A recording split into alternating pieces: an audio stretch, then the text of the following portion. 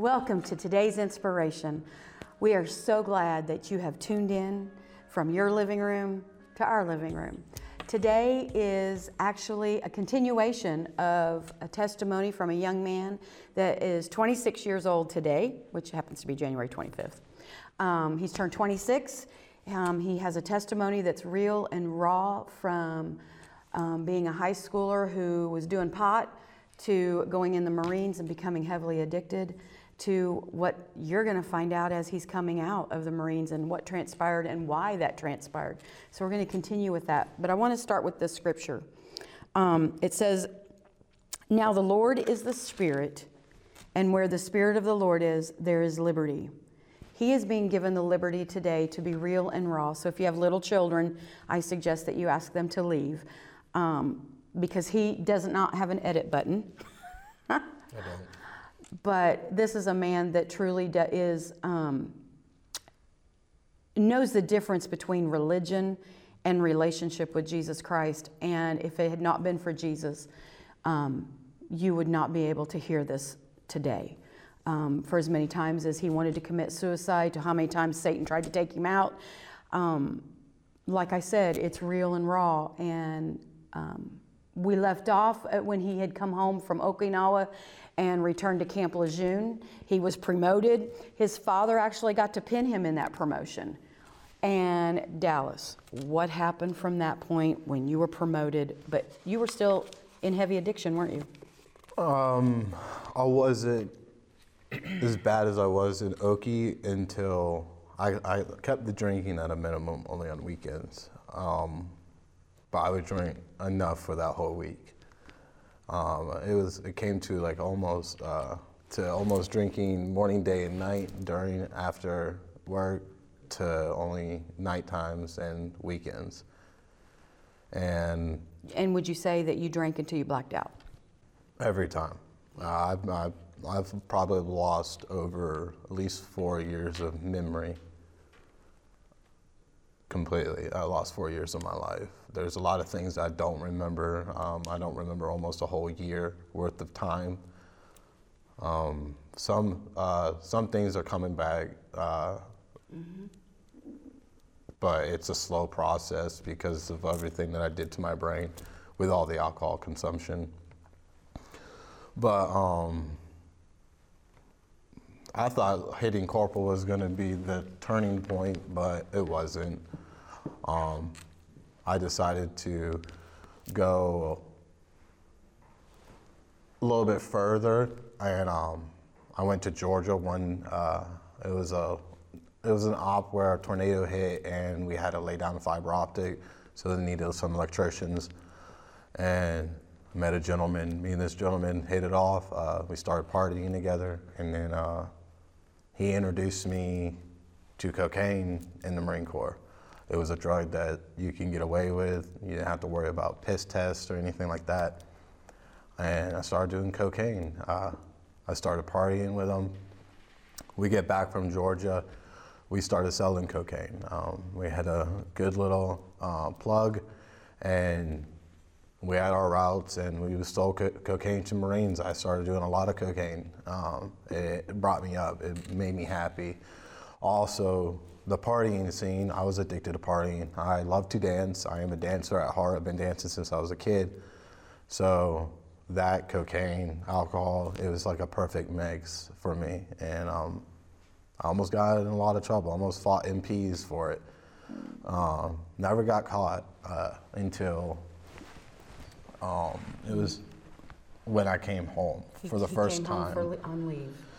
I started doing a lot of cocaine with my brother. I had the money, so I didn't care. I started chasing, they call it chasing the dragon, and I chased it. I chased it with every single thing in me.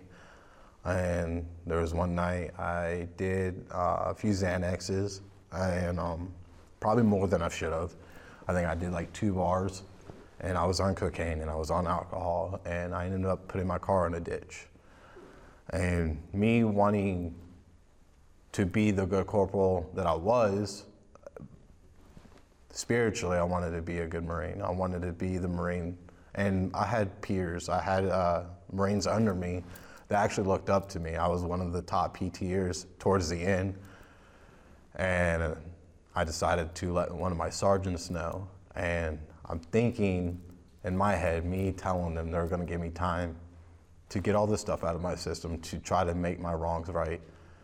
No, they recalled me and they drug tested me and they found marijuana in my system. And that's where things did a drastic shift in my life. And I'm very blessed that it did happen, because I wouldn't be where I'm at. I probably still. Now, I know that there are those out there right now saying, what, you just said you're blessed? How do you call being, and the detail that he left out was the car was in the ditch and he's arrested, and this is Christmas morning. His family is at home. I'll never forget this Christmas. I had Christmas dinner all made, everything, and we're going, where's Dallas? And his brother said, I think he's in jail. And we called, and that's where he was. And we bailed him out, and then he called his sergeant. They recalled him back, and yes, his life drastically changed. And I know you're asking, how could this be a blessing? You know, when the enemy does something and is out to kill, steal, and destroy you, God will turn it around for his glory. He had a lot of people praying around him. I know his father and I, hours and hours of praying. So you go back. Now, I want y'all to keep in mind, first of all, we are very much a military family. We back the military. We back the blue. We are a political family. We are bold about it. We are not against the Marines. We are not against the Army or the Navy because of what happened to our son. But I do believe that there has been a ball dropped in the military that they are not treating the individuals. Instead, at least from a Marine standpoint, and we have found out later that the Army would have never kicked him out, or the Navy would not have kicked him out. But the Marines did. Continue. I get back, they drug tested me, they let me go back on leave. I come back on leave, and when I get back, it was a few weeks after I was there, they told me that I got popped with 32 nanograms of marijuana in my system. And 32 nanograms is literally 2 hits of marijuana. Like, you could take a joint, a blunt, a bowl, a pipe, or anything, and just 2 hits. And if I would have drank another half a gallon of water, I would have been out. It was a slim hair that I got kicked out with. And let me jump forward. The National Guard, I was going to join last year. They said I had a 100% chance of getting in, and that I should never got kicked out of the military. All right, I just wanted you guys to know that. So let me rewind. And he did get a DUI in all of this also that he had to deal with, and still dealing with that part. But they did send me to SARP. SARP is a substance abuse recovery program. And it worked for a little bit. I made it. I stayed with it. I was 6 months clean, but I was doing the whole AA and A thing, and it worked. But the flaw of it, it wasn't a full deliverance. They believe. I actually have a tattoo of one of the prayers that they have, but I'm thinking about. It just hit me last night that I might get it covered up, because it's not. I don't think it's an actual prayer out of the Bible. But they believe that they're always in recovery, and I don't. I believe in full deliverance. I believe that someone can be completely healed of their past and be that new creation that God tells us in His Word. But I did make it 6 months. I made it 6 months, and then they were processing me out. They were pushing me out of the Marine Corps.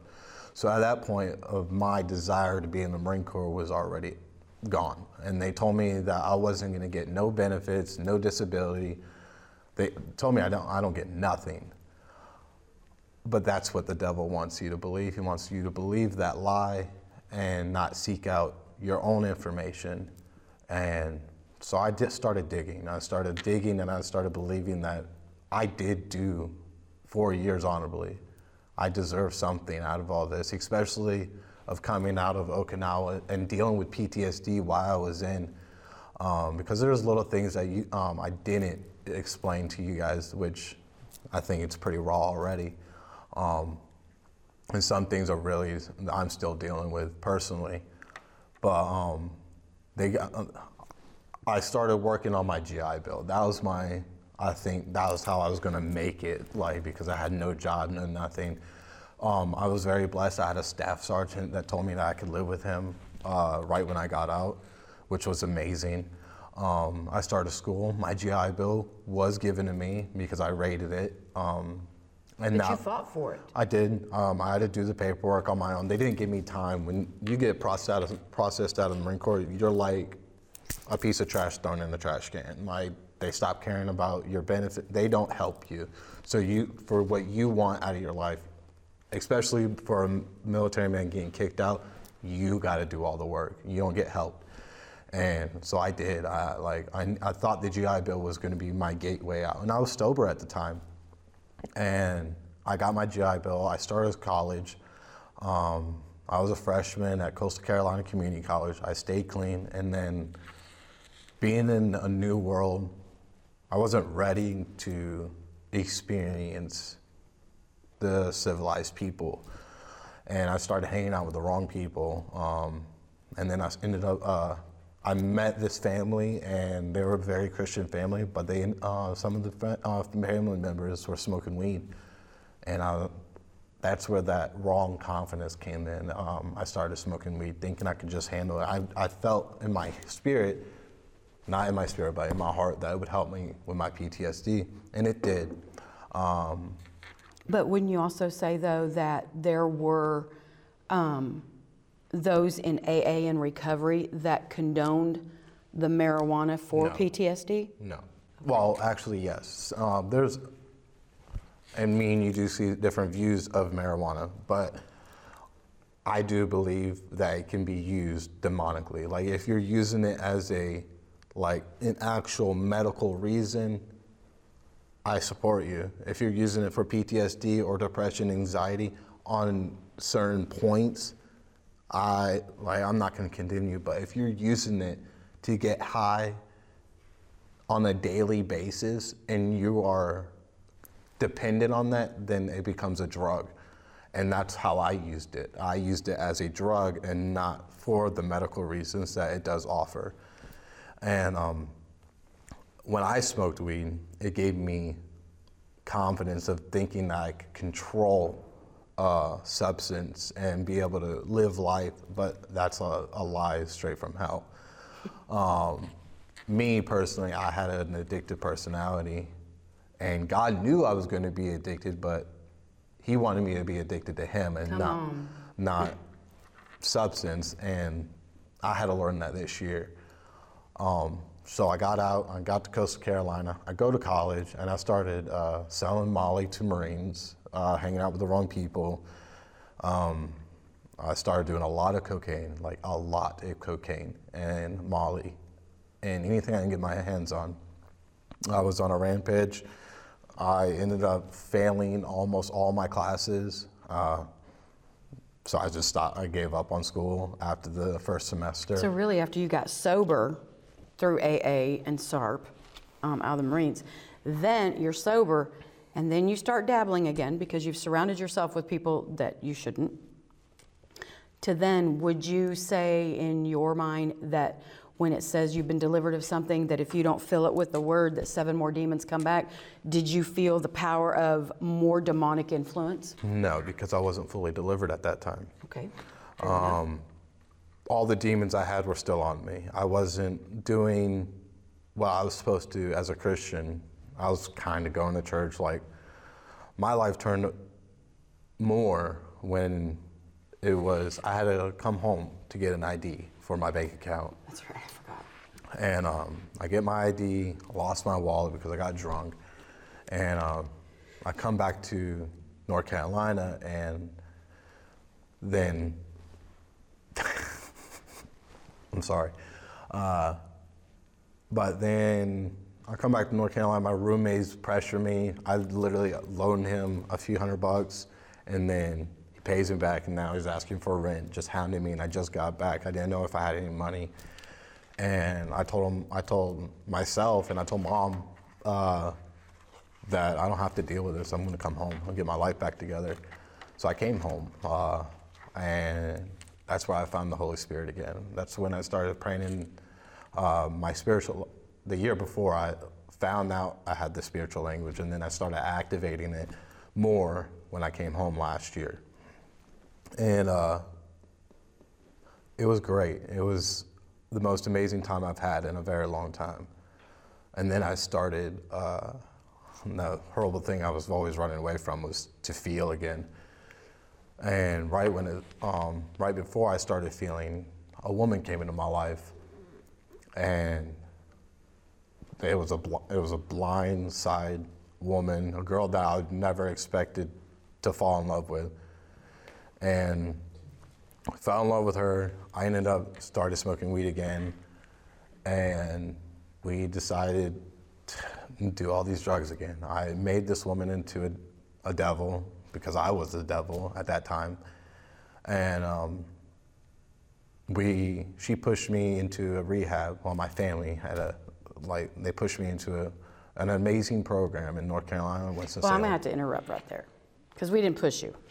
I'm gonna interrupt his mama here. Actually, he came drugged out, sat on our couch crying out, going, "What do I do?" It was about 11 o'clock at night, I think it was. And I didn't know what to do. And I only knew one person to call. And that was Jeff and Tracy Dow from Salem, North Carolina. They have a drug rehab program, a recovery program. And I called and said, he's ready. And I had been praying for this. When he relapsed, and he relapsed because he had moved out. He had moved in with, at that point, it was his fiance. They were going to get married. And we knew when we were around him, when we looked at him, we knew he was on drugs again. And of course, when a drug addict, they will lie through their teeth and everything, but we knew the truth. But when he came on that Sunday night, and they said, how fast can you get him here? We've got a bed. And that was the beginning of that. My husband and at that time our deacon, they loaded him up in a car the next morning, had him packed, we dropped him off. I'm trying to fast forward this a little bit. Because we're done. We get to the rehab. I made it 6 months. It's supposed to be a year long. There's some things that happened in this rehab that I'm not going to speak about because we are live. And so I left. I left this program, and a lot of the men said I wouldn't even make it. But I knew I had God on my side, and I knew He was leading my feet. And I came home. My parents, actually I went to a halfway house. I didn't agree with some of the things in this halfway house.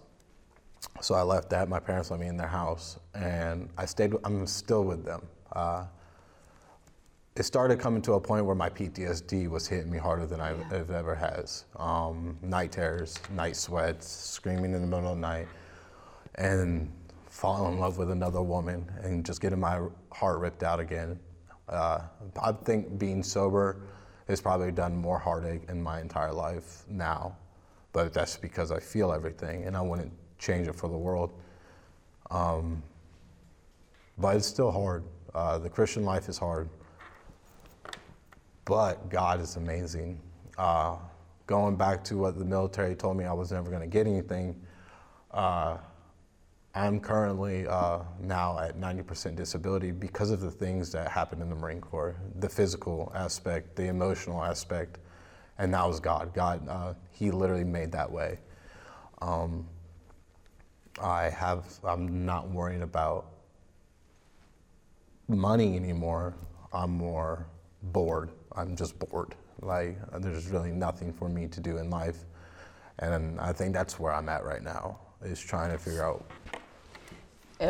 What do you feel that now that you are sober, almost 17 months, you're working into your second year of sobriety, that now with his relationship with Jesus Christ, that now you're discovering the identity part?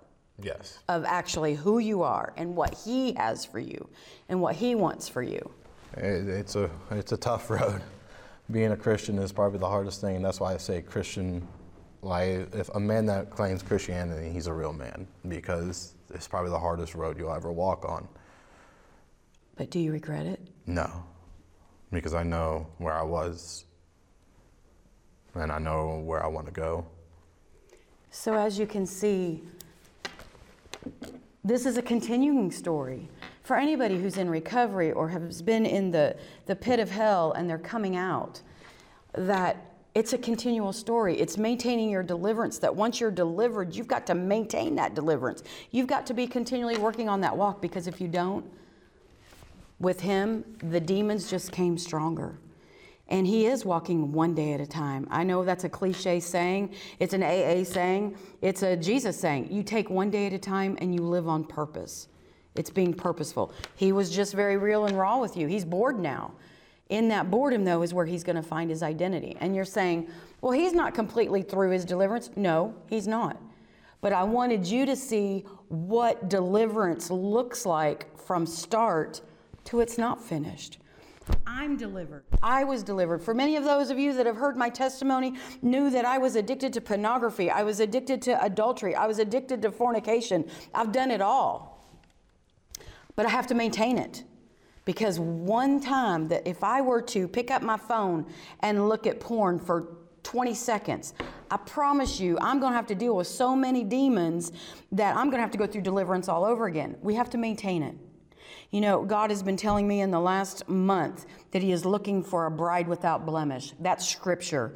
He's also looking for a bride that their heart is pure, their hands are clean, and they keep their minds renewed. That's what the whole armor of God is. This is what Dallas is learning, is not just discovering his identity, but learning how to put on that whole armor of God and fighting in a spiritual way instead of wanting to fight in a natural way. There are times that I've heard him come down the stairs, especially in the political arena that we are in right now, and let's just fight him. It would be so much easy. But saints of God, we're in a spiritual warfare for souls, for life right now. This is what we're fighting. There's no more practice. There's no more, let's go to 50,000 conferences and learn all we can in hopes that somebody gets saved. No, we're on the front lines now. We're called to battle. This was a soul I had to battle for. I'm fighting for your soul day and night. That's what I do. I'm an intercessor. I'm a prayer warrior. He's a prayer warrior. I've heard him pray for people and wonder, where did he even learn how to do that? Because he was raised with a praying family. Forget pastoring, forget prophets, forget all of that. A praying family, a family that prays together, stays together. And though there may be a whole lot of mess and a whole lot of junk and a whole lot of dirtiness, if you will call on the name Jesus, I bet if I were to sit here and ask Dallas how many times he's called on Jesus, he probably couldn't count. Because it was only Jesus that saved his life. It was only Jesus that's going to show him in all his fullness who he is.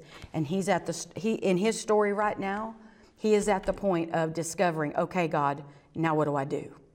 He's in that quiet time of seeking. In your final thoughts, how would you encourage someone? You've got about 1 minute to... Well, you asked me last night, what's that one scripture that has stuck with me for this whole time? I guess it's a good time to end it with this. I am my beloved and my beloved is mine. Solomon Yes. 6:3. And it's this ring my dad gave me when I was a little kid. I don't know how it stuck with me. I was thinking about that last night.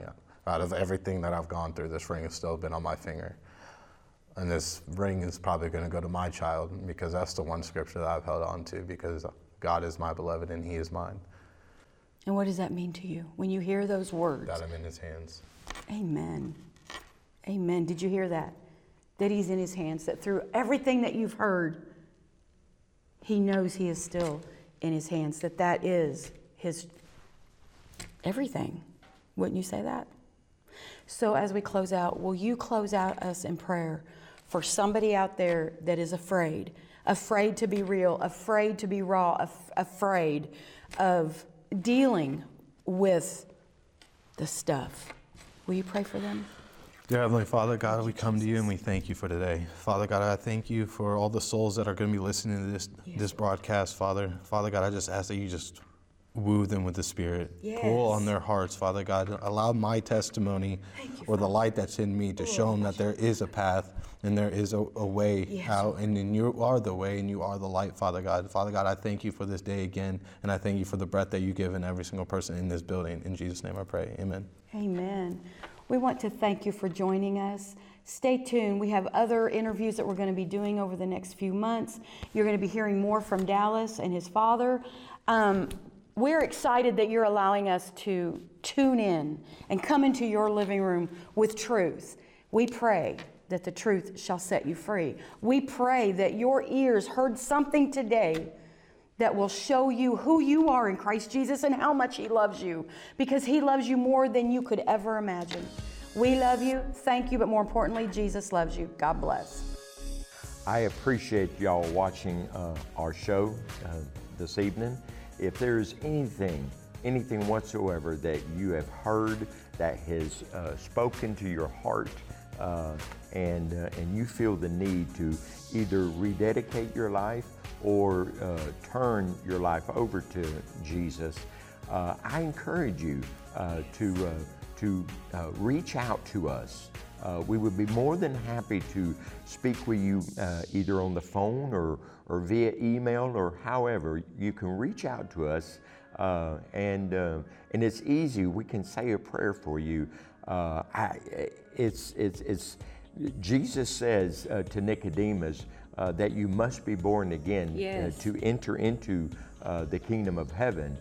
So I encourage you to turn your life over. If you need to rededicate, that is also to turn your life back to. Repentance is simply turning from the direction that you were going to a new direction. You're no longer the old person that you are, but you become a new person through the gift of salvation. So I encourage you to reach out to us at eaglewingsfaith.org.